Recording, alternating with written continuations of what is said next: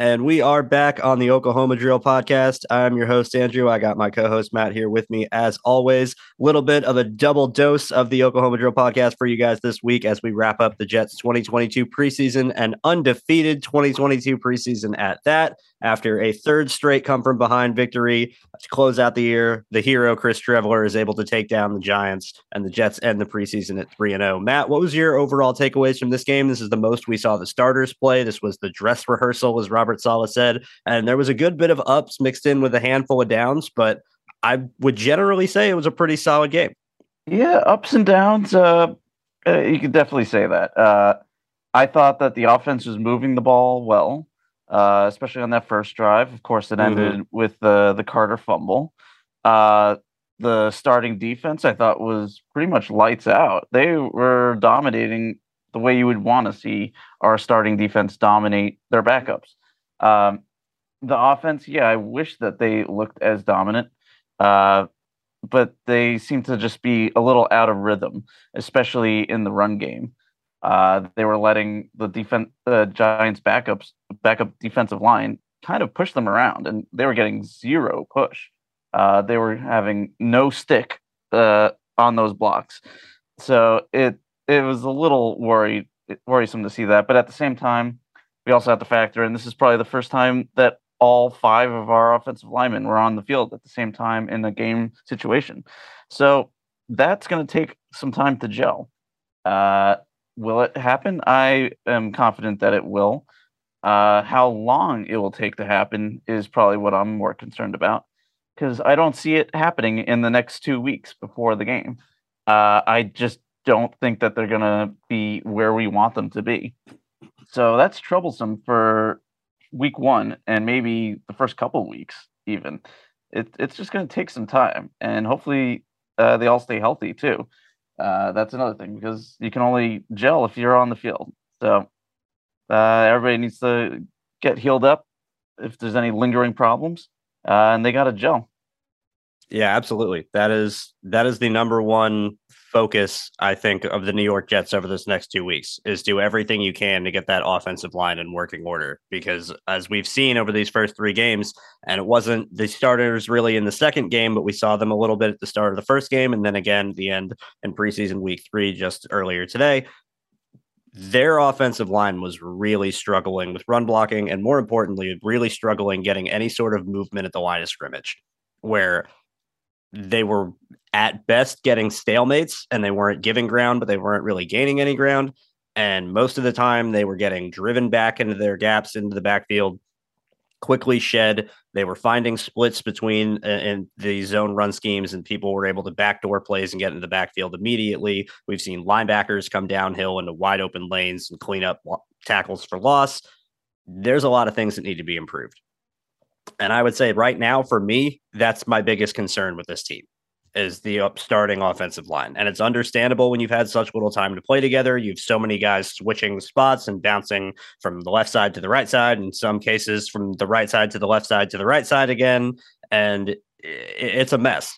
And so that's got to be a focus, because the Baltimore Ravens are the last team you want to be playing with you when you have offensive line issues, because they will eat you alive. And especially with Flacco, who I thought did an okay job of avoiding pressure, getting out on the move a little bit, making some plays with his legs.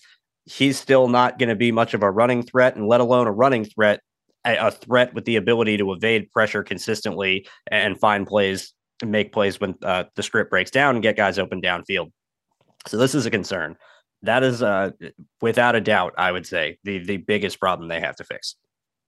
Well, in the same tone, I would say that maybe I would prefer having Flacco back there with this offensive line kind of figuring things out. I would be a little worried if we had Zach Wilson with his surgically repaired knee taking snaps behind the line that's still, coming together. That's not ideal, but having Flacco back there, who's probably also a lot more seasoned and able to handle that pressure than I think Zach is right now, even though he's not as mobile as Zach by any means. He's not immobile. He's not like Tom Brady, who's just going to take the sack. He has the ability to roll out But as we saw today, he's not as reliable as Zach is maybe on the run. He didn't see that defender drop into coverage at all. Uh, that play specifically bothered me on a few different levels. First with the Flacco misread, but also the wide receivers. It didn't seem like anybody was really running back to Flacco to really give him anything other than was that the running back he was trying to squirt it out He to? was trying to throw it to Michael Carter. Yeah. It was Michael Carter. So I would like to see more wide receivers coming to his aid, especially in that situation. Yeah, I'm going to go even further than that. And I'm really upset with Michael Floor. And I'm really upset with that, the play call that he had in that situation, let alone wide receivers coming back to the ball. The wide receivers weren't getting open in one on one coverage, and they were running basically a variation of a levels concept. And it was against man to man with a man blitz. They had two stacked alignments on either side in a 2x2. You could have had Flacco, who's this veteran, recognize some sort of man coverage and have some sort of can audible in their system, where a can audible is the literal saying the quarterback will say when he's changing the play at the line, and you'll hear them go can. That means they called two plays in the huddle. They started with one, now they're switching to the other. I would have loved to have a zone beater and a man beater in that situation and be able to can to something that would have been a little more effective against man, because Flacco had to stand in the pocket against the blitz that the offensive line, for all their and all the credit they deserve, picked it up great. Running back did their job. I think it was Carter who came in and laid a block and then was able to continue downfield. The rest of the offensive line was able to pick up the blitz and slide it out to the side. And Flacco had the room and the time to get on the run and get out and try and make a play. I would have loved to see a different play call at the start. I would have really loved to see our wide receivers get open against single coverage. And quite honestly, was it a dumb decision by Flacco? Yes. But if he, again, going off replay from what I could see, if he lofts that ball more, I still think it's a completion. I think he just put it a little too flat. And he didn't try to completely bullet it in. It wasn't a hard throw, but he just didn't get it nearly enough air on it. And he really needed to let Carter drift away from the defender and let him run under it. I think I'm not too upset with the decision. I was just upset with the execution. Yeah, absolutely. I believe he also had a pass rusher in his face as well. Right. And this is his first action this preseason too.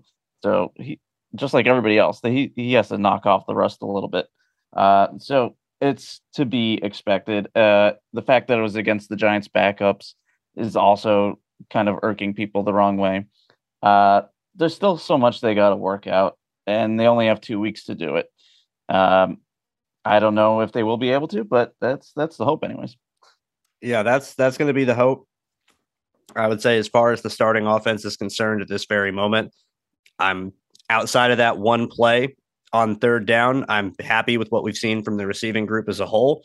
I thought Elijah Moore had a great play on a first down where he runs a little out route, catches the ball in the flat after about 3 or 4 yards, and he knows he's going to get tackled. And he doesn't care that he's 5'9", 180 something pounds. He puts his head down and tries to run straight through the corner and picks up an extra 5 yards and makes it 2nd and 1. And that mentality early in the game in preseason week 3, this is supposed to be the dress rehearsal. Elijah Moore has, all the expectations to really grow into the number 1 receiver on this team. That mentality leaped off the screen to me, and I absolutely love that. We saw Garrett Wilson catch a ball that was tipped, keep his eyes, be able to track it. I lost track of it on the TV copy.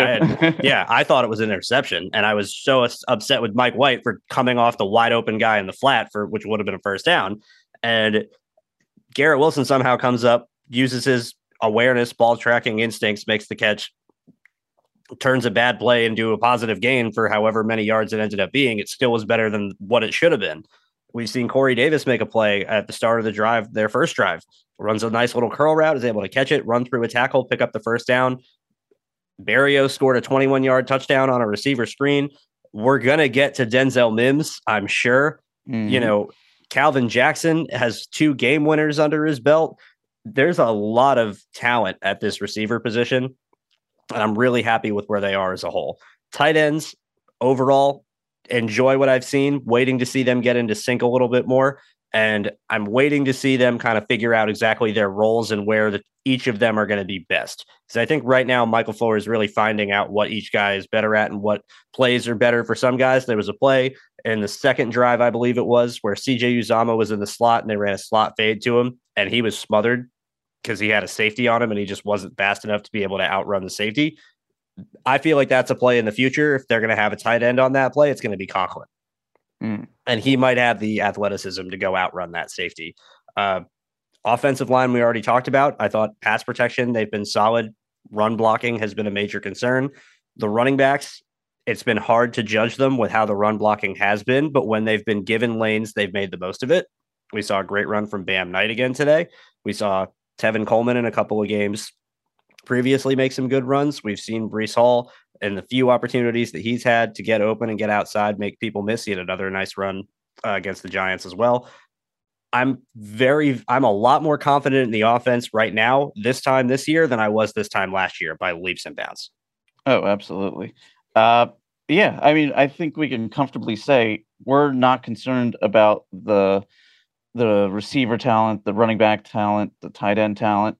We know that the talent is there for those guys. It's real. It's not just real. These guys aren't just performing in preseason because it's preseason. These guys have the talent. Now it's just a matter of the offensive line figuring out, the quarterbacks getting in grooves and not making huge mistakes, and the defense really coming around and realizing their talent, which I think maybe they did today. Again, it was against backup, so it's hard to really tell. But at the same time, yeah, we have the talent. It's there. It's just a matter of putting it together. It might not be immediate, but I am confident that at some point it will kick in. Yeah, I think so too. And I think that's a good time to turn and look at the defense as a whole and really the starters that we saw from this defense.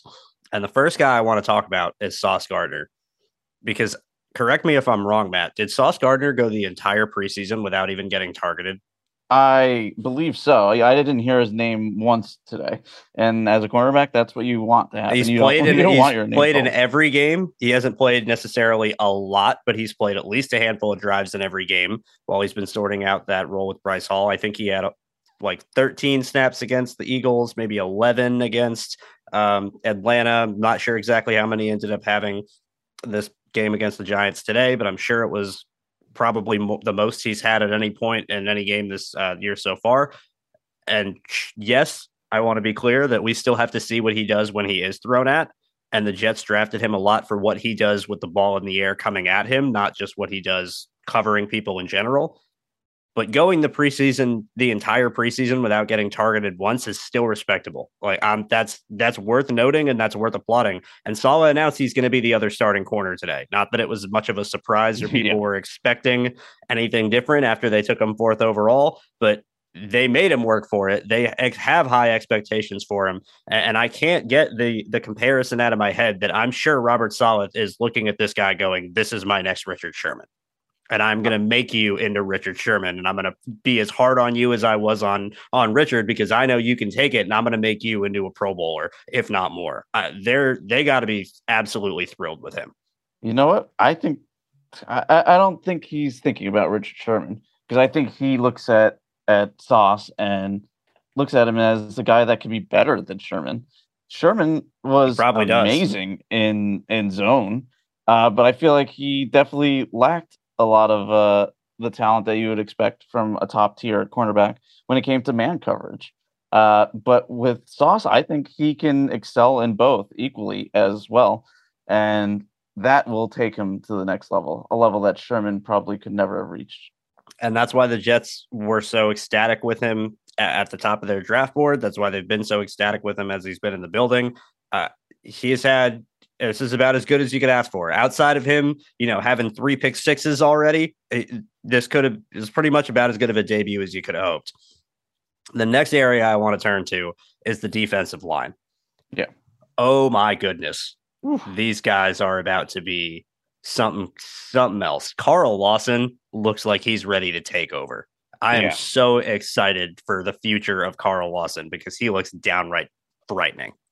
Between him, Quinnen, Clemens, JJ, every single one of these guys looks absolutely scary. Huff looks good. Huff looked good. I looked good again. Yep. Every single one of these guys is flashed during this preseason. I can't think of a single guy that really hasn't. Um, and that's speaks to the depth of this defensive line that JD has put together. All of these guys are clicking right now. It's going to make for a lot of tough decisions when it comes to really breaking this down and seeing who they want to keep. Actually, you know what? There is one guy who I don't think we've heard at all during this preseason. That's Rankins. Has he been hurt? Has he been playing? He didn't play in this past game. I'm not sure he's played before. I think he might have played in the first preseason game, but I'm not 100% on that. And I know for a fact he didn't play in this game. In fact, he was next to Zach Wilson in the booth. So that makes me think maybe there's some decisions that are maybe a little bit easier than others because even though he was forced into a major starting role last year, and he didn't really do much to really impress anybody. Is he maybe on the block? I'm sure we'll get into that a little bit later. Yeah, that's going to be a discussion we're going to need to have. But my gut right now, not to spoil anything, makes me think he's going to be on the roster. And I think it's mostly the contract. Just because I think he's already had most of his salary guaranteed. There's dead money if they were to cut him outright. And outside of a conditional 7th or a 6th, what are you going to get in a trade value? Where if your options are, we'd rather have this guy on our roster than eat the dead money and try and get something for him while we can. I'm not sure about that. I think he's going to end up sticking. Probably. The other, go ahead. So yeah. I was just looking at his snap count. He did play in the first game, and I thought so. I'm not sure if he's injured. I'd have to go back and double check on that. I haven't heard anything specifically about him having an injury, but my gut would say he's going to be on the roster. Speaking of defensive tackles, this is one of the, for as little time as he played, some of the best football I've seen Quinnen Williams play in New York. Oh, yeah. He was absolutely detonating people. He got a sack on that third down blitz where pretty much everyone beat their man. You have Carl Lawson, who runs with a rip move to the outside, and he's past the offensive tackle and ready to go and scream on the quarterback. Michael Carter, second, comes on a slot blitz and he's unblocked. And Quinnen gets a running start to get a bull rush on the left tackle and absolutely just runs right by him. Textbook, grabs the wrist so that the tackle doesn't have anywhere to latch on and basically just picks him up and walks him back 5 yards, throws him to the side, and goes and flattens down Tyrod Taylor. Had another play, I think, in the next drive where he's playing against the run, absolutely tossed the left guard out of the freaking club and got into the backfield for a run stop. He looked fantastic, and it doesn't seem like any sort of foot or ankle injury that he had a little bit ago through camp a couple of weeks ago is bothering him at all. The weight that he lost, where he says he's the truck that let go of the trailer and now he's cruising and he can go faster. Look out, NFL, because Carl Lawson and Quinnen Williams, I said this to Vitor, our former co-host on Twitter today. The two of them were having a 3-point contest. They were just trying to outdo each other and see who could do the craziest, dumbest stuff to whatever offensive lineman came in front of them on that particular play. And they were just going back and forth. It's going to be a fun season watching those two go at it. Absolutely. But again, we should definitely note that this was against backups. Right. And they looked absolutely destructive as they should. Which is what they should. And that's the point. Yes. They did not disappoint at all. I can't wait to see these guys doing this every single play throughout the year. I want to talk about the linebackers because it's been a while since we've really had a lot of good things to say about the linebacking group, but they get to play today. Especially Sherwood and Quan. Quan with that frighteningly hard hit. Speaking of detonating people. Wow. And he just separated the ball seamlessly. That showed a lot. I think of him as more of the coverage guy, as the speed to the outside, the rangy guy, not the guy that's going to lay the wood, but he laid the wood today. And then Sherwood, who has had a very good summer, and he's looking a little stronger and a little bit more sure of himself. He is also laying people out when there's catches in front of him. He does not let those those receivers go any yards. He lays them out where they stand.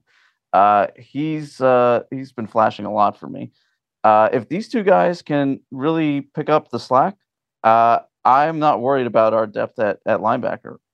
No, I'm not worried about our depth at linebacker at all. And I can't believe that I'm actually saying that because it's been such a concern for so long. But Jamien Sherwood is still impressing the hell out of me. Yeah. Just without even talking about his play on the field and what he's doing physically, because I'm going to get to that in a second. I need to make the point clear, and I want anyone who's going to go back and watch any replays or anything in the game. Notice how he is always the guy getting everyone aligned. And if someone's aligned wrong, he's the one yelling at them to get in the right spot. When he and Hamza Nasruddin were on the field together, Sherwood was telling Hamza where to go practically every snap. And Hamza would come out, he'd set up on the left end, strong side of the formation is the weak side linebacker, and he's head up over the tight end, and he's not supposed to be. And there's Sherwood grabbing him by the shoulder pad saying, dude, come on, you're over here. Directing the traffic, understanding the defense, knowing his role and everybody else's role, exactly like he did at Auburn. I saw him play mainly middle linebacker. They got him a couple of reps in a mug where he was pass rushing. They had him rush off the edge on a third down, and he got one-on-one with a running back and dang near drove the running back into the quarterback. He's starting to pick up more roles. He's starting to really get comfortable. He's starting to really get confident and sure of himself. And that was the player that I saw out of him at Auburn when I first turned his tape on after the Jets drafted him. It's not what I saw out of him at the start of the preseason last year in a little bit of reserve spot. It still looked like he was getting adjusted to the violence, the speed, the physicality. And when you're used to being the biggest, baddest, meanest dude in the field always, then you get to the NFL, there's that acclimation period. To be where he's at now mentally, to be where he's at now physically, coming off a serious injury that he healed from way faster than anyone has any business to heal from, and to see just the progression that he's made. Rarely is he caught out of position. I think there's been a couple of issues with play action where the Jets were getting gashed in the run game early, mainly when they had their backup defensive linemen in against the Eagles and against the Falcons. And so Sherwood was coming up a little harder, and they would have some routes go behind him. That's going to be the death of this defense, regardless of who's at linebacker, unless you're Fred Warner. So I'm not going to get too hung up on that. What I've seen from him is that he's always aware of checkdowns. When he triggers downhill with authority. And when he hits people, that's it. They don't move anymore. They go down where they stand the second he makes contact. And it's almost like he's a little bit of the anti-Quincy Williams, where Quincy, you want him to just be a little more sure of himself before he's making that trigger. With Sherwood, it was you want him to trigger, not wait so much to be 100% confident in what he's seeing and then go explode. You want him to be a little more instinctive and get that extra step of a head start. There's been a couple of plays this preseason where he's had that extra step. And he's sure of himself before the play. And right at the snap, he's coming downhill looking to lay someone out. And he's been one of the few linebackers to really stop the run that way. So I'm blown away with him. He's already right now better than I thought he would be at this point in his career last year. Transitioning to safety, coming off an injury, going through a defensive change that was a different structural defense from what he was seeing. The coverages were similar, but the alignment and roles that he was playing at Auburn were all over the place compared to where he is now as a Mike linebacker. And he's handled it with flying colors. I'm over the moon with his progression. I cannot wait to see what he does in the future. He's only going to keep getting better.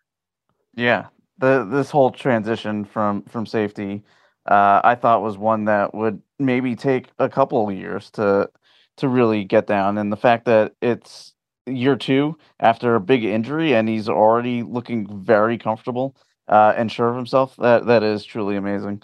And we were talking about him as being the heir apparent to CJ, and I think that he's well on track to actually fulfill that prophecy. So yeah, it's good to see. I can't wait to see him maybe even get more snaps, maybe even some starter snaps alongside CJ. I think he is going to see the field more than people think, and I think he's earned it throughout this summer. I mean, if you just look at the development and you're comparing them directly, we'll get to this in our 53 prediction. But if you're looking at where he is now compared to where Hamza Nasruddin is now, both being safeties that were drafted in 2018, who's had injury problems and converted to linebacker, the difference in the quality of where they are and how much farther Sherwood is along in his development, it's staggering. It's staggering. They're not even in the same stratosphere of caliber of players right now. Yeah, it's mind-boggling. It's going to be fun watching him develop even more because even as good as he is right now, he's still just scratching the surface. Oh, yeah. Yeah, no, there's still plenty that he can clean up. He still needs to get better at taking on blocks head on. He still needs to get better at his anchor. I still would like to see him be a little more instinctive with his trigger. And I do wish that sometimes he would have the ability to kind of react as he's triggering. And sometimes you trigger wrong. And I want to see him realize when he's wrong a little bit faster. But that's going to come with experience. That's going to come with reps. He's handling everything physically for the most part. Being a former safety, 6'1", 220-pound linebacker, you're never going to be the thumper on the inside, tossing guards and tackles out of the way, but you'd still like to see him hold up a little bit better. I thought the few reps he's had in coverage this preseason, he's been excellent. I'm loving where I've seen it of him in zone. I'm loving what I'm seeing with him against the run when he triggers the right way. There's a lot to be hopeful for. I can talk all day about him, and every time we get the opportunity to talk about him, I get into this same mindset. But guys, this dude's going to be fantastic, and we're seeing it before our own eyes.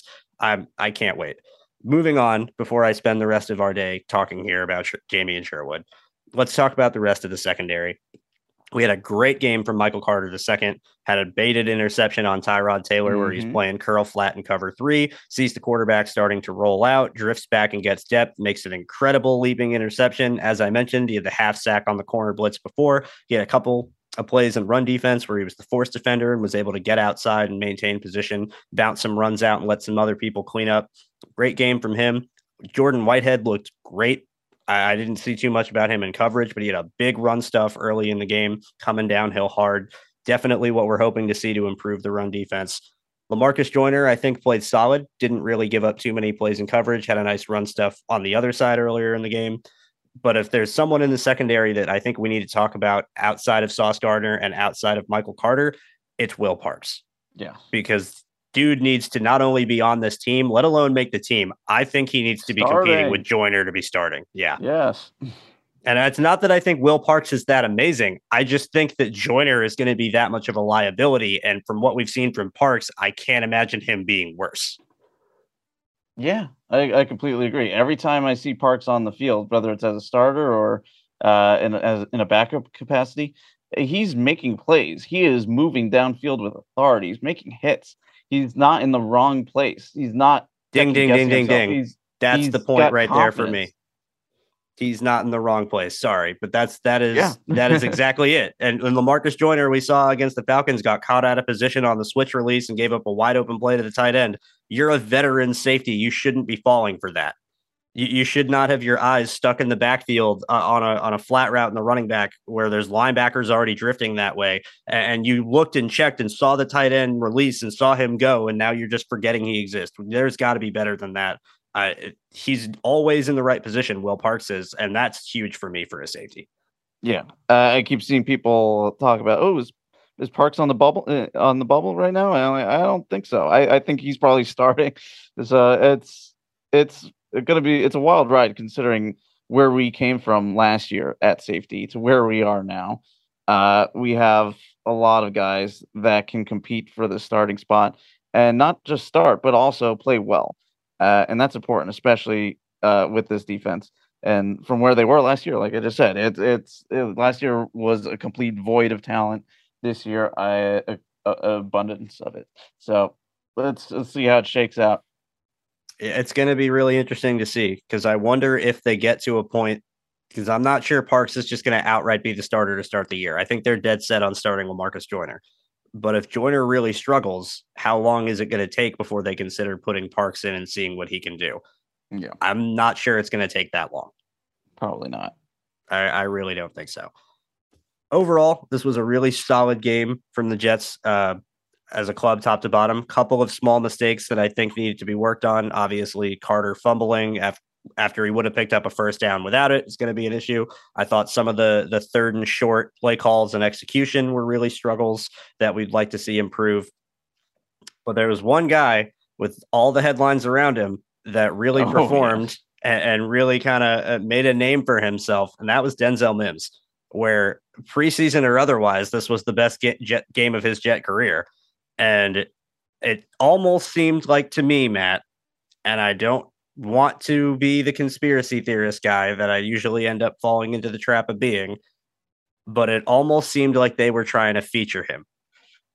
Oh It yeah. almost seemed like they were trying to force feed him the ball to be like, okay, you wanted your opportunity. We'll give it to you. We want to, if we can facilitate a trade, we can. And then Robert Saleh comes out and says he's one of our 6 best receivers. We value him. We want to try and keep him here as much as we can.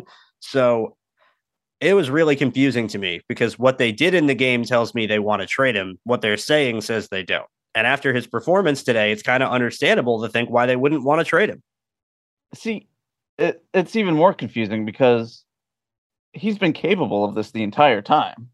And we always wonder, why are they not targeting Mims? Why are they not targeting him? And when they do, good things seem to happen. So it's all kind of a mystery. Like, why now? So yes, I think that this news that happened this week definitely propelled us to this moment where they started to feature him. Whether that's to maybe give him confidence in staying and wanting to stay, or to build some value for him on the trade market. We really don't know. And I'm not exactly sure how to go forward thinking about Mims. If we should look at him as already gone or as definitely fighting for that last wide receiver spot. I truly don't know. Well, I don't know. What do you think? Yeah, this is a tricky situation because I think there's a lot of different factors here. First things first, as much as I think the Jets were trying to feature Denzel Mims for whatever reasoning they had behind that, he also responded to being featured. And we need to give him credit just as much and not just go, oh, well, look at the Jets are forcing him the ball because they're trying to trade him. They could have thrown him the ball 8 times and he could have dropped every pass. We've seen Denzel Mims struggle with drops, running routes incorrectly, being in the wrong spot, having contested catches that you would expect him to make, and then he doesn't come down with them. We didn't see much of that today. Mm-hmm. Instead, we saw him getting to the right spot. We saw crisp routes. We saw sharp cuts at the top of his break, making strong catches in traffic, adjusting to the ball in the air. That touchdown was fantastic. Exactly.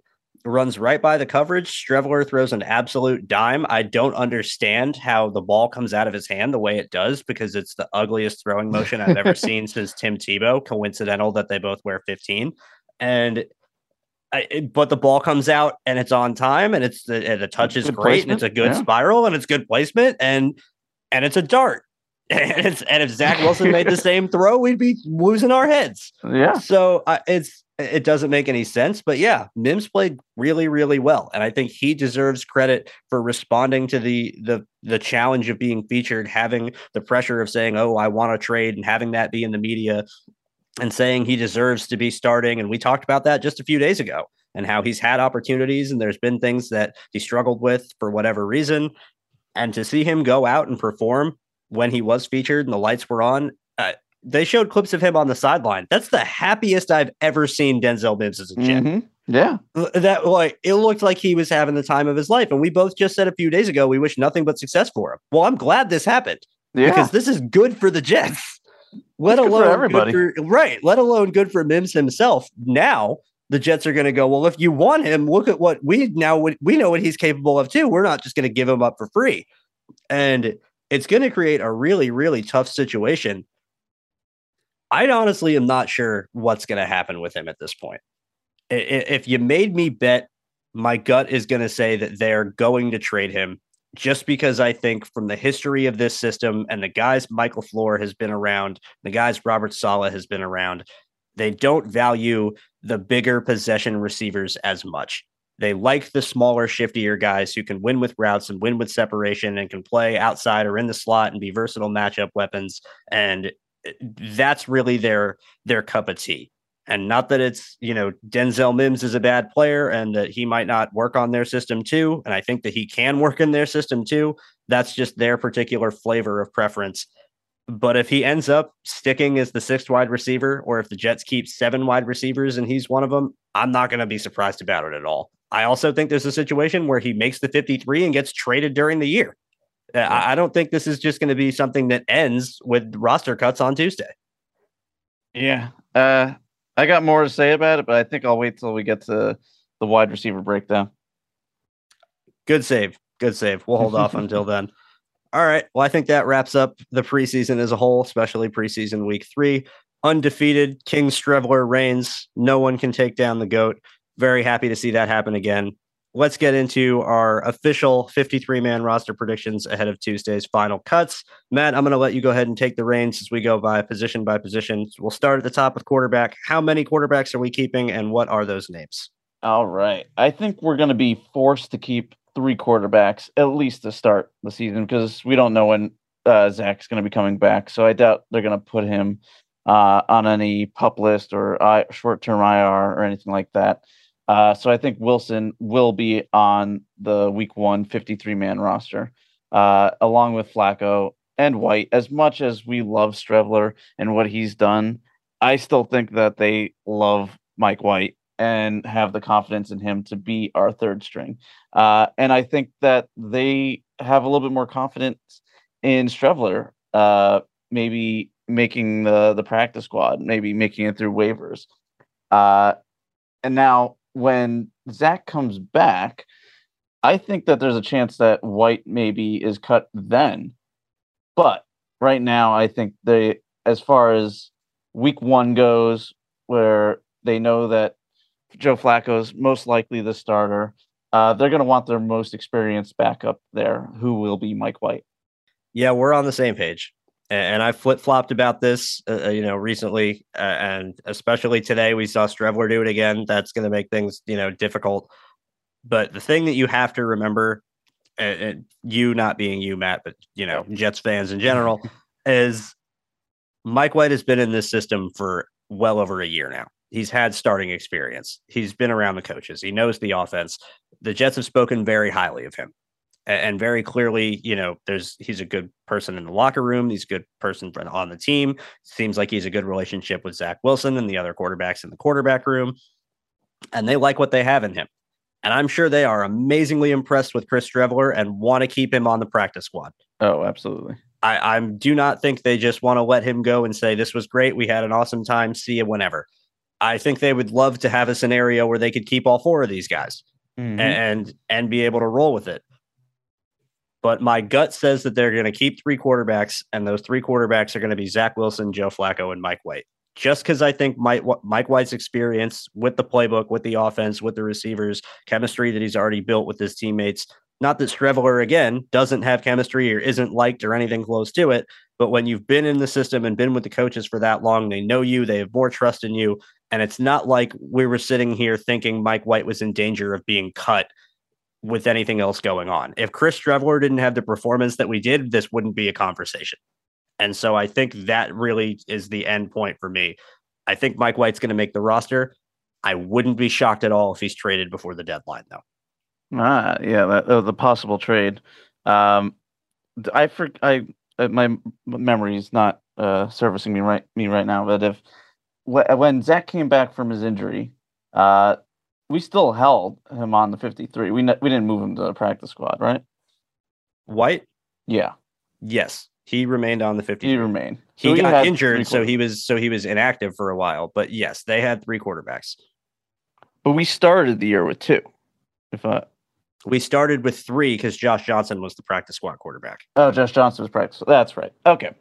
So yeah, I think again we'll stick with White, Flacco, Wilson. I think so too. And I hope with everything in my body that when Streveler gets released, he isn't picked up because he needs to be the practice squad quarterback because he's the only guy that can be the scout team quarterback. Mm-hmm. He's the only guy that has the mobility to replicate the guys like a Lamar Jackson or replicate like even remotely something close to a Josh Allen being mobile. Not that they're even in the same stratosphere. Streveler is going to do a better job of it than Mike White or Flacco or somebody else that they might have that they could find on the practice squad outside of maybe Josh Johnson, who they don't have anymore. So they really need to bring him back. That's why I think this is going to be a really tough decision because this is a vital position. Scout team quarterback is really important. This is more so than just who's going to be the backup and who's going to play. This is how your defense is going to be able to practice all year. It really matters. That's very true. I agree. You want to do tackles next? Let's do tackles. Yeah, we can get into tackles. I'm looking at my list for the offensive tackles here, and I think it is going to ultimately end in just 4. And so you're going to have Dwayne Brown, you're going to have George Fant, you're going to have Max Mitchell, and I have Chuma Edoga as the final tackle. Not that I think he's played necessarily well enough to keep it, but I don't think any of the other reserve tackles have really done anything too good to unseat him from his spot. And it seems like he has been the primary backup left tackle throughout most of the summer, throughout most of the preseason. And I really don't see that changing. So I think he's going to stick as the tackle 4. I agree. Unless we bring somebody in off the cut list, whoever's cut, or if we make a trade, I see Edoga being the last guy in that 4-man tackle group. Max Mitchell, who has a lot of potential. I know you have a lot to say about Max Mitchell. We'll get into that another time. And then Fant and Brown are our starters. And I can't see us keeping 5. Just because we have so much talent throughout this entire roster, spending a roster spot on a 5th, I think is just a little too rich. Yeah, I think so too. I definitely think so too. And I think that's an important distinction to make that you were alluding to at the start, but I'll say plainly, flat out, outright for the people. This is our prediction as of 4:30 p.m. on Tuesday. This is not where the roster will end up after the waiver wire is figured out and other teams have made their cuts. If Joe Douglas has done anything, it's add quality impact players at the deadline. So I'm very much expecting some of these players that we are going to expect to make this roster actually won't make this roster when everything's said and done, because somebody unexpected is going to join in and they're going to be able to make an impact. We've seen it too many times with Douglas to not expect it. Yeah, agreed. All right, Matt, go ahead and talk about the guards. There's only going to be a few of them. And I think overall, as we've seen from the preseason, the offensive line depth, there just hasn't been anyone take the reins and claim to win a job. So it's kind of status quo. Yeah. You got AVT and Lakin. They'll be your starters. And I think that behind them is just going to be Herbig. I think 3 guys is pretty much all you need, especially we'll get into the centers next, but Feeney has that ability to play both center or guard. So the fact that you have, and Herbig could play center as well. So they both have that utility to them to play multiple positions inside. So I think between those 2 guys, they'll shore up the inside. And let's just talk about the center. Or unless did you want a 4th guy? No, I had the same list as you. So we are, in terms of the interior offensive line, we have the starters as Tomlinson, McGovern, and AVT, and I have Herbig and Feeney as the backups. Exactly. Herbig is the guard and Feeney is the center. Both of them can interchange in different spots depending on what would be needed. I think they're going to be the 2 primary backups. I think we have the 2 primary backup tackles. I think we're carrying 9 offensive linemen total. Exactly. And now we're at 12 total on our total roster. That would be it. All right, let's get to this receiver position because this is where we differ. So yes. I'll let you go ahead and lead off. All right. So you got the top 4, who I think everybody knows what order that is. It's going to be Moore, Wilson, Davis, Berrios. Then after that, then it gets a little murky. We've got a lot of undrafted free agents who have really shown up. And then you have Mims. So what I was going to say about Mims is I don't think that they've really given up on him. I don't think they're ready to trade him. I think they know what value he has still. Everything that they say sort of points to this. And I'm going to give him my wide receiver 5 spot. I think he does make it. And all the other guys, they have shown up and looked great. But in the end, I think that they're more likely to make it to the practice squad if they don't make the 53. And I would like to keep all of them, every single one of them, if we can. But I think Mims has that value still, even though he's kind of looked on special teams. The developmental talent is there, and injuries do happen. And we know that Mims, in a crunch, can go in and perform. He proved that today against the Giants. I am confident in him making the team if he isn't traded. Yeah, I'm not going to sit here and say that I would be shocked at all if he ends up on the 53 come the end of Tuesday, especially after today's performance against the Giants. That is definitely going to do a lot to boost his stock. However, I also think it did a lot to entice a certain coach down in Carolina that's been rumored to potentially be interested and has a history of getting swindled by Joe Douglas. So I don't have Denzel Mims on my 53. And you had 5 receivers, including Mims. I have 6 receivers without Mims.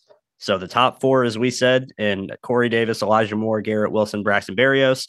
And I have Jeff Smith and Calvin Jackson making it the roster as the final 2. I think Mims is going to get traded to the Panthers. I think Matt Rule is going to give up a conditional 4 or something that's going to be too good for Douglas to get back in value. I think they like the depth that they have at receiver. And like I said a little bit ago when we were talking about Mims, I think they like the guys that are a little shiftier, that are a little better route technicians, for lack of a better saying. And those are guys like Jeff Smith and Calvin Jackson. Especially Jeff Smith is another guy that can take end arounds, get drawn up the screens and the gadget plays. And that's a big part of the Jets offense. We saw that with Berrios today, where he scored a 21-yard touchdown on a wide receiver screen. Guys like Calvin Jackson can do that. He's a guy that's returning punts. He has that value as well, and kicks. Special teams value for Jackson's huge. You give him the opportunity to get the ball in space. Same goes for Jeff Smith. Like I said, I think that's what's going to be the separator. I think they're going to keep 6 receivers. I think Mims is going to be a Panther. And I think the Jets are going to have a really good receiving room in 2022. All right. Well, we need to break it down and come away with some kind of wide receiver room here that we can agree on. Why don't we split it? I'll go with, why don't we go with 5 wide receivers? But since you don't have Mims, let's just pick one of the 2 that you have. How about we go with 6 and I'll leave out Jeff Smith and you keep Mims? Deal. So Jackson and Mims rounded out. Yeah, that'll be the official OKD 53 prediction. Will be the 6 receivers. Denzel Mims be wide receiver 5 in parentheses. Calvin Jackson be wide receiver 6. I think that's still a good group, even if it ends that way. Although I have another idea, which kind of goes into our next position of tight end. 5, but we keep Cager as a hybrid. Because think about Cager not making it. Do you think that he will make it to the practice squad? Yeah. Yeah, I do. Don't see it. Guys, I'm sorry. Listen, he's been great. I love his ability in space, but he's also been doing it primarily against backups. And if you're a tight end, you're mainly getting matched up against linebackers with a running start. You should be pulling them away like that if you're a former receiver. And his blocking has just not been there. He's had some good effort. It's not an effort thing with him. It's just a strength and technique. And the tight ends in this system need to block. So unless they are keeping him as kind of their Jawan Jennings that they had in San Francisco, who's wide receiver, tight end, H-back, get him the ball in the flat and let him run a crackback block on the other side, draw up a screen for him on a throwback or something like that. Is that possible? Yes. But I also think you can do all of that stuff with guys like Uzomah and Conklin and maybe even Ruckert. And so I'm not sure you need Cager to fill in that other spot at tight end. We'll get to tight end of the hole from my view. You had 5 total on your list. I only had 3. Yeah. I included Wesco there, but he's more of a fullback. So yeah, I have all 5 of those guys there, with Cager rounding it out. I don't know. I see your point. I want to see him develop more as a tight end, and I'm scared that if we do cut him, that he does not make it to the practice squad. And good for him if he does get picked up somewhere to be a starter, or not a starter, but to be to make their 53-man roster, because he's played lights out this entire preseason. He's definitely turned some heads. I like him a lot. If he does make it, I feel good about it. If he doesn't make it, I feel not as good about it. But if we have to make a deal, then yeah, let's just keep it as Denzel Mims and Calvin Jackson, and then leave Cager off. It's a tough call, but this is my thing with Cager, and I don't know if he's done too much on special teams from what I've seen. I know he's been playing on there, but I don't know if he's had too many impact plays. I haven't been studying the special teams film to be able to sit there and give an opinion on that. But if he is a major contributor, I think that is going to be what keeps him as the tight end four. If he's not, then you're basically only keeping him in for a couple of plays a game where he's specifically, subbed in for a certain role and you're trying to get him the ball in space and let him run. Is that enough to get him to stick on the 53 over some of all the other talent we have on this roster? And this is the first time in a long time the Jets have too much talent to keep. They would love to keep more than 53 guys, but they can't. And they're going to let go of players like Cager could be one of them that might make another team's active roster. But these are the tough decisions they just haven't had to make in a while. They've been so devoid of talent that it was anyone that flashed in any capacity was good enough to make the team. We're better than that now. It's a good problem to have. Yeah, I agree. There's so much talent there that if we thought about having this many guys to really choose from last year, we would have been mystified. Like, how did we get to that point? Yeah, how do we get to 53? That's what we were doing last year. Yeah, we couldn't find 53 guys that we even wanted on this team. So yeah, it's quite the turnaround for sure, especially at the tight end position. It absolutely is. And it's been a turnaround at running back over these last few years too. And we have a slight difference, but essentially we're saying the same thing. We have Michael Carter and Breece Hall both making it. You have it ending at 3 running backs with Bam Knight beating out Tevin Coleman. I have it as 4 running backs with Tevin Coleman and Bam Knight making the roster. I think it's just, if they have room for Coleman, I think they'll keep him. But I think Bam has done more than enough to make this team. He deserves to be on this team. I agree. I like what Bam brings to the table with his power, his special teams ability. And he does have that speed that you don't really expect. He showed that today as well. His burst through the hole and his long speed to really pull away from defenders. I like it, and I think Coleman is kind of redundant behind Carter and Hall. But at the same time, I know they really like Coleman as well, and he's just reliable. So I could definitely see Coleman staying. I kind of want to leave Coleman there as a possibility, depending how the defense shakes out and seeing what the numbers look like. If the numbers look good and we have a room for one more, I would probably put Coleman back on. Now, here's a question for you, not to go into the past or anything, but to make a point of what we're talking about, which is the Jets have too many good players to keep. Would you rather keep Tevin Coleman or Lawrence Cager? I think I'd pick Coleman, and I think that's why I think Cager got left out for me. All right, so I like to think of matchups, right? And I think that Cager is maybe a little bit more of a matchup problem than Coleman is. I think the fact that if Coleman gets any snaps, it's gonna be as third string behind Carter and Hall. So but at the same time, you're like you said before, a lot of what Cager does can be picked up by Uzomah or Rucker or even Conklin. So it's kind of both players are redundant skill sets. They are kind of redundant. And what does Tevin Coleman do? He's a kick returner. Yeah. But you know what? Bam Knight can return kicks as well. And that's why I think that it's tough to call with him. Yeah. Is that, like we're saying with Cager, where other guys can do what he does. Well, Tevin Coleman's kind of redundant if you have Bam Knight.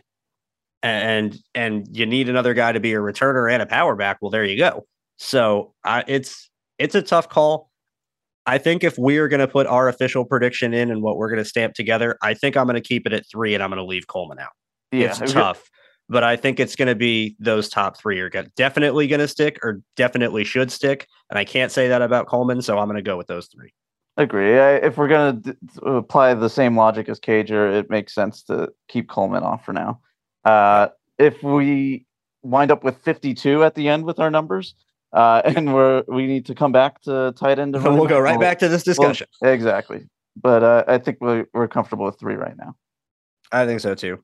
All right, that rounds out the offense, if I'm not mistaken. I think we have Wesco included as the de facto fullback right now. As Correct. we were discussing before recording, Matt, and for the people listening, I would say that we both agree is a position to keep an eye on after the waiver wire, and that this could be a position if a solid fullback were to hit the open market. I think the Jets could pounce because the 21 and 22 personnel run sets with that fullback in the lineup are really crucial to this offensive scheme. There's some of the best runs in the playbook come from those sets. And if you don't have a good enough fullback to run them, they basically don't work at all. So I would keep an eye on fullback. I don't think that position is done, but I think we both agree Wesco is the, for now, expected starter, even though he's had a rough preseason. And that's why I think it's smart to look ahead to the waiver wire and see what might be added. Matt, let's go ahead and run through this defensive line. We'll start with the defensive ends. I'll let you go through your list first, and then we can compare. All right. So at the top, we got Carl Lawson. We have Michael Clemens. We have JJ. I have Jacob Martin. I have Bryce Huff and Bradley Anae. I included Franklin Myers as an interior defender for this conversation, at least. So that would be 6 guys. That's a lot right there. They have so much talent at this position that it's really hard to dwindle it down. Who's not making it? I think I didn't count Zuniga. There's somebody I'm missing. Who did I leave out here? Zuniga, you left out. You had Martin. You had Anae. I have Huff. Hamaclear Rashed's not still on the roster, is he? I'm not sure. He might have been cut in the first round, but if he hasn't, I don't see him making it. So I can't imagine them keeping 7 edge defenders alone. No. Unless you're counting Franklin Myers as one, but that's a lot. I know they like to rotate, but to rotate through that many edge defenders it's a lot. Yeah, 7 is definitely going to be too many. We are very, very close. You actually have 1 more total defensive linemen, including defensive tackles, than me. I have 10. You have 11. You have 6 defensive ends. I have 5. The only difference is that I left out Bradley Anae. And it was a tough call. He's had a great preseason. I was really high on him when he was coming out of Utah. So personally, I would love to see him work out. But I just think it might be a little more of, he did really good in the game. We haven't heard too much about him going through camp. And I think the unsung hero of this group that we've barely seen is Jacob Martin. And I really think that Jacob Martin is going to fill in a lot more time at defensive end than we're expecting. I'm not sure if we're going to need 6 of them.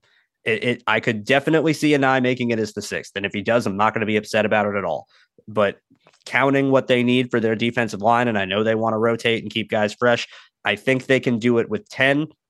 I don't know if they need 11. So I'm going to go with the 5, and that 5 is going to be Carl Lawson, Jermaine Johnson, Michael Clemens, Bryce Huff, and Jacob Martin. Okay. I don't know. I just like symmetry. I see 3 power rushers with Lawson, Clemens, and Johnson. And then you have 3 speed guys with Martin, Huff, and Anae. But that's just me. And then, I think we need to look at the interior defensive line guys as well, just to see what the whole unit would look like in order to get a full picture. Because then maybe if we decide what the interior looks like, it'll kind of determine what we think about the edges as well. I think that makes sense. I think it really makes sense to view this defensive line as a whole and not just defensive end or defensive tackle, because the combinations of how these guys are going to play together is also really important. Yeah. And a lot of these guys are going to be playing both positions. So you're going to have, we've already seen how much Clemens is lined up inside. We know JFM is going to be an inside-outside guy. I could expect to see a little bit of that from Solomon Thomas, even though they've kind of hinted that he's mainly going to be a 3-tech. I could see him getting out into some 5 techniques or some 6 techniques every now and again. So these guys are going to be multiple. So yeah, I agree. Doing that as a whole, my 5 interior guys are going to be Quinnen Williams, John Franklin Myers, Solomon Thomas, Jonathan Marshall, and Sheldon Rankins. And going off what I can see from your list here, the only difference you have is Tanzel Smart over Jonathan Marshall. Yeah, I just love his explosion and his violence. I feel like I've seen him flash just a little bit more than Marshall. Marshall did have that great series where he made two plays right in a row. Yep. Other than that, I haven't really seen Marshall that much. Smart, I've seen flash just a little bit more consistently. He has at times also faded away. So both of those guys, I think, are kind of at the bottom of the list for sure. And this was just based off of who I've seen flash more, I think. Yeah, I'm not disagreeing with that at all. Just going off preseason, I would say that Smart has definitely made more of an impact than Marshall has. But like we were just saying, the collection of the defensive line and really viewing this as a whole and how guys are going to fit in together, Tanzel Smart's another undersized, quick penetrator. Mm-hmm. And they have a lot of that on the interior of their defensive line. They really don't have many of the hold your own, be stout, play more of a one technique, or the Jets really won't use too much of a true zero. But even in a two or a 2i, be that sort of anchor on the interior that isn't just the penetrator, get upfield, cause havoc guy. You can still do some of that, but you still need to be able to hold your ground and not get blown off the ball. That's where Jonathan Marshall fits in for me. That I think he fits that role better than really anybody else outside of Quinnen Williams in this group. Yeah. And if you're looking at guys that can fill a similar role, I can have Clemens play 3-tech. I can have JFM play 3-tech. I can have Solomon Thomas play 3-tech. I can have Rankins play 3-tech. I can't have Clemens or JFM play 2i. I can't have Clemens or JFM play 1-tech. So that to me is where I think Marshall has a little bit of value, and especially for goal line sets, I'd rather have that extra beef for goal line short yardage. It's a tough call, and if we end up walking out of here with Tanzel Smart as the fifth interior guy, I'm not going to be upset about it. But if I'm looking at the group as a whole, I think Marshall makes more sense. All right, how about this? Since we were talking about edge defenders, and I was saying how I think 7 is too many, I kind of left Franklin Myers off that list. But at the same time, he will be playing outside as well. So I can see Anae not making it. So why don't we take Anae off the board and then put Marshall and Smart back on? I'm fine with that. Because I still think that Smart can have value. And I still think that he's played well enough to earn a spot and continue to grow. But I do think that there is something to Marshall's role. So yeah, I'm on board with that. I'm on board. Now he's going to get picked up by another team, and he deserves to, and good for him. Yeah. But this is like we're talking about. These are tough calls now. It is. There's no easy not easy. Not at all. Not in the slightest. Okay. So that, if I have this correct, is going to be 11 defensive linemen, and that is going to be Carl Lawson, Michael Clemens, Jermaine Johnson, Jacob Martin, Bryce Huff, John Franklin Myers, Quinnen Williams, Sheldon Rankins, Solomon Thomas, Tanzel Smart, and Jonathan Marshall. Yep. All right. That brings us, what's our total after the defensive line? So let's see. That would be 36. 36. All right. We're already basically 2/3 of the way through the roster, and we haven't gotten to linebacker, secondary, or special teams yet. So we got some tough decisions ahead. Let's move right along. Go ahead and break down your linebackers, Matt. I don't think we're going to have too much difference here. Yeah. I don't think we have enough roster spots to go beyond 5 linebackers. And from these 4 guys, I think we've seen enough to be comfortable with these 4 guys. If we need to, maybe we'll stash some guys on the practice squad. But right now I have CJ Mosley, Quincy Williams, Quan Alexander, and Jamie Sherwood.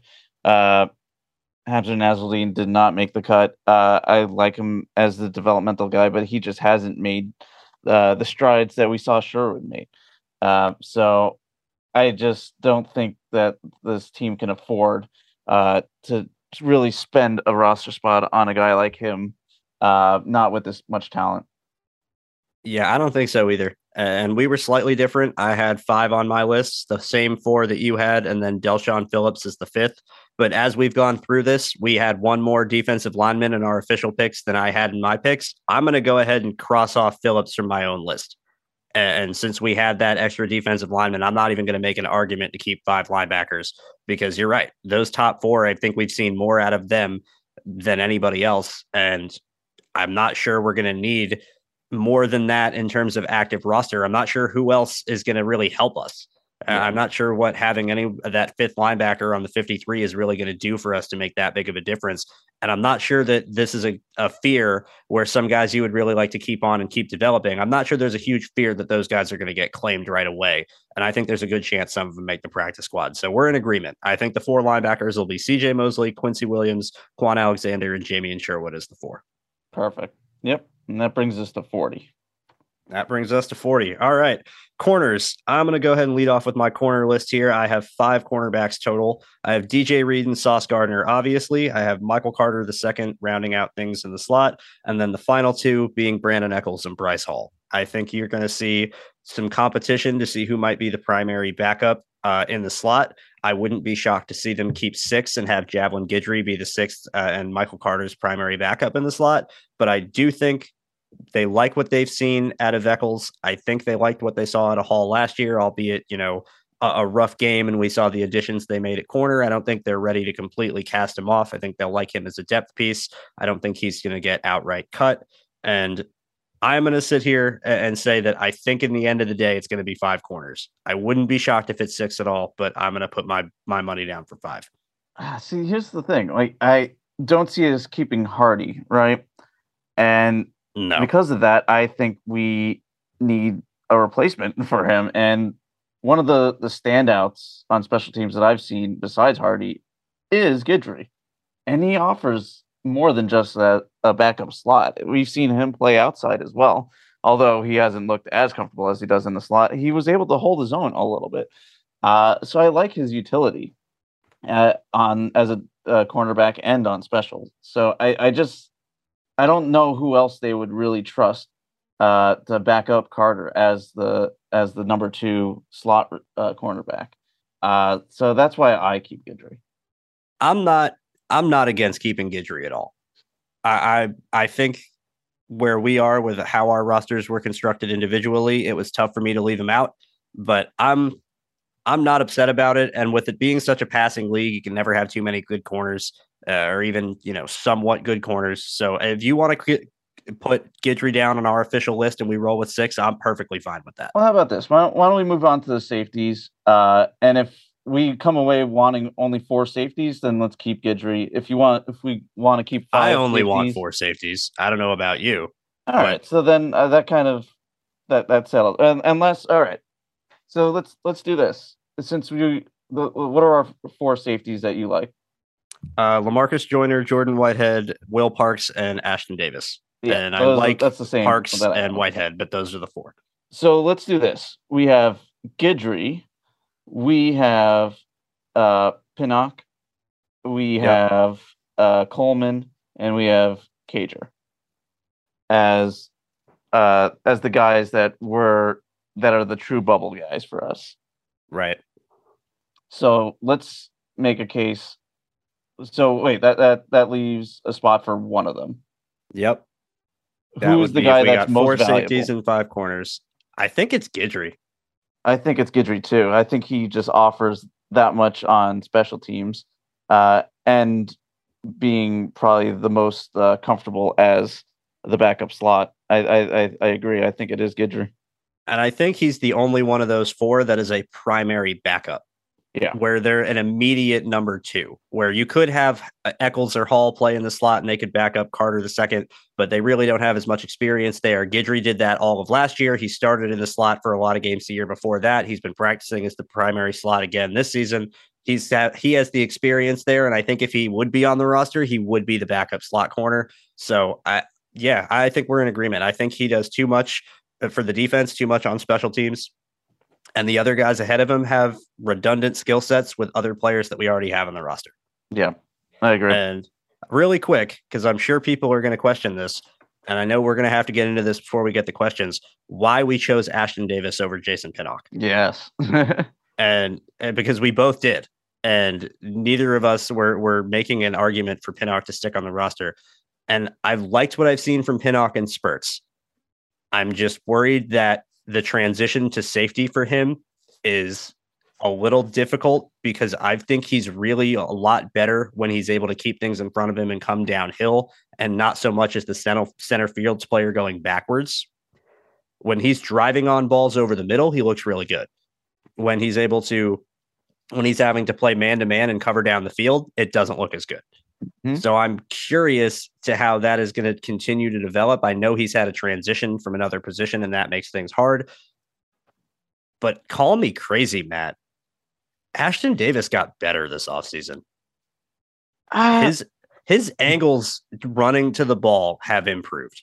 At the very least, I can say I've seen him, even if he doesn't necessarily finish the tackle, he's getting to the ball quick. He's making hits. He's stopping people in their tracks and then letting other people come in and clean up. He's not overrunning plays nearly as much. I've seen him come downhill with authority more than I've seen before. I've seen him be close to being sticky in coverage, make some plays on the ball in the air. I'm not saying that this is going to be a future for him or that I'm expecting him to take over and find a starting role by the end of the season, but I think he has done enough and improved enough to stick as the safety four over Pinnock right now. yeah, maybe. This is hard. It's I like It Pinnock was a hard. lot, It was hard. and Davis has just been so streaky. I I would have loved to see a little bit more consistency from Davis. He has flashed, but that's kind of what has been his MO this entire time. Flashing here and then making mistakes there. So it's it's very difficult. I just think that it comes down to who has the ability to maybe make it to the practice squad. And I think Pinnock has a little bit more than Davis. I think Davis would get picked up pretty quickly. He just has so much potential with his physical ability. That's the reason why I wanted to keep him over Pinnock. And quite honestly, this may be a little overvalued or overrated by NFL coaches, but NFL coaches love guys that have starting experience, and Davis does. Yeah. It's Pinnock does not have any starting experience as a safety or a corner, and Ashton Davis has had plenty of games under his belt as a starter. Whether he was good in those games or not, from coach's perspective, he was a starter. He had to prepare as a starter. He had to play a full game as a starter. He's gone through the week as a starter, and he has that game experience when the lights are on, and that matters to them a lot. Even if they didn't necessarily play well, they have the experience of starting, and I think that's what's going to seal Davis on the roster as the safety four at the end of the day. Really, Pinnock didn't start at all at the end of last year. I don't remember him having any starts. Maybe one, but it was. He played. He had some spots coming in and playing in reserve, but I don't remember him ever outright starting. Let's see. I mean, I could be wrong, but if he did start, I don't think it was any more than a game or two. let's see. I'm looking at the Tampa Bay game. He didn't start that game, but Will Parks started alongside Riley. But Parks only had 9 snaps, and then Pinnock had 50. Yeah. So, Okay. So he had starting level starting reps. But I guess maybe he didn't actually technically start the game. And even still, one game is less than the multiple games over the course of a whole season that Davis has had in multiple orders. So yeah, it wouldn't. It's still going to outweigh him experience wise. And for those not keeping track, we have 3 spots to fill in, even though we're acting like we only had one. Well, that goes to special teams. Yep. And special teams matters. So we got our kicker, our punter, and our long snapper. We are pretty much in agreement there because the roles have already been filled. We don't got to make any decisions here. Greg Zuerlein has won the kicking job. He is going to be the kicker. Braden Mann has won the punting job over Thomas Hennessy, not Thomas Hennessy, Thomas Morstead. Yes. Thomas Hennessy has won the long snapper position and had it for years now. He's got that held down. I was going to say I got tripped up because I was thinking, I don't know why they kept Braden Mann over Thomas Morstead. Yeah, that's another thing. As we were saying this, I'm like, I don't really like Mann that much. I feel like we could have gone with Morstead and been better. I wonder if this is also another position that maybe they like somebody after cutdowns that maybe jumps out at them as somebody that could maybe be a little bit better than Mann. I think that is definitely a possibility. I think the main areas we're going to see the focus on in roster cutdowns are going to be special teams in any capacity and fullback. Mm-hmm. We're going to be looking for a solid fullback. I think the kicking spot, I think Zuerlein pretty much has that sorted out, but I definitely think it's going to be some competition at punter. I think they're going to be looking for replacements for Hardy as special teams contributors, as gunners, or as on special teams in general. And I really think that's going to be where the focus is. I think they're the core of their roster and their main contributors. They have that figured out. They're not looking for Braxton Berrios this year. I think they're looking for the final missing pieces to really kind of round out their roster and put a bow on things. Yeah, I agree. All right. Well, that does it for our final 53. Matt, why don't you go ahead and start at the top and we can go through this whole roster. All right, let's do it. So at quarterback, we have 3: Zach Wilson, Joe Flacco, and Mike White. Then at the tackles, we have Dwayne Brown, George Fant, Max Mitchell, and Chuma Edoga. That's 7. Then at the guards, we have Elijah Vera Tucker, Laken Tomlinson, and Nate Herbig. Now we're at 10. Then we go to the center position where we have Connor McGovern and Dan Feeney. We're at 12 now. And then we go to wide receiver. We have Elijah Moore, Corey Davis, Garrett Wilson, Braxton Berrios, Denzel Mims, and Galvin Jackson. Tight end, that's 18 players now. At tight end, we have CJ Uzama, Tyler Conklin, Jeremy Ruckert, and Trevon Wesco as our fullback for now. That's 22. Running back, we have Michael Carter, Breece Hall, and Bam Knight. That's 25 for the total offense. Who do you have on defense? On defense, we got quite the squad here. We are going to have Carl Lawson, Quinnen Williams, John Franklin Myers, Jermaine Johnson, Michael Clemens, Solomon Thomas, Jonathan Marshall, Bryce Huff, Sheldon Rankins, and Jacob Martin as the defensive linemen. Linebackers, we're keeping 4. We got CJ Mosley, Quincy Williams, Quan Alexander, and Jamie Sherwood. We're rounding out with 6 corners, being DJ Reed, Sauce Gardner, Michael Carter II, Brandon Eccles, Bryce Hall, and Javelin Guidry. Our 4 safeties will be LaMarcus Joyner, Jordan Whitehead, Will Parks, and Ashton Davis. And our special teamers will be Greg Zerline at kicker, Braden Mann at punter, and Thomas Hennessy as the long snapper. Once again, as of 4:30 p.m. on Tuesday, this will change after that. Of course, yes. Always does. Always does. Well, Matt, that does it for the preseason. We can officially put a final bow on things. The Jets put a bow on their roster with the last bit of waiver cuts and everything else before the season starts. We are 2 weeks away from week 1. They're going to have the Baltimore Ravens in town. It is going to be a hell of a matchup. I am not looking forward to playing the Ravens week 1. It is going to be an ugly, violent, physical slugfest of a game in September, and it's going to be a lot of fun, but it's definitely going to be a tough matchup. Overall, I would say this was a successful preseason. You go undefeated. You can't really ask for much more than that. We've seen improvement from most of the areas we were hoping for. Still some concerns we got to iron out. But overall, I'm not saying the ship is burning. I'm not going into the 2022 season as we get ready to start with any sort of fear or doubts or dread or despair as I've had in other years. I'm very much confident that we're going to see improvement. The Jets will be better in 2022 than they were in 2021. That I can say with confidence. Yep. It's all a matter of how much better. That's it. How much better? And that's what we are going to be waiting to be seen over these next handful of weeks before the season starts. But I think that does it for us. Thank you guys so much for listening. Got a whole bunch of content from us in the last couple of days. So make sure you guys are sticking around and enjoy it. Only going to keep going as the season continues on. Matt, you know what to do. Matt, you could find me at Zazzy Jets. And you can find me at Andrew Golden _17. You can also follow the show at OKD Podcast. Thank you guys again so much for listening, and we will be back real soon to look ahead to the roster after the cut downs have been made, and we can officially start preparing for Baltimore Week 1. Thank you guys again. Bye-bye.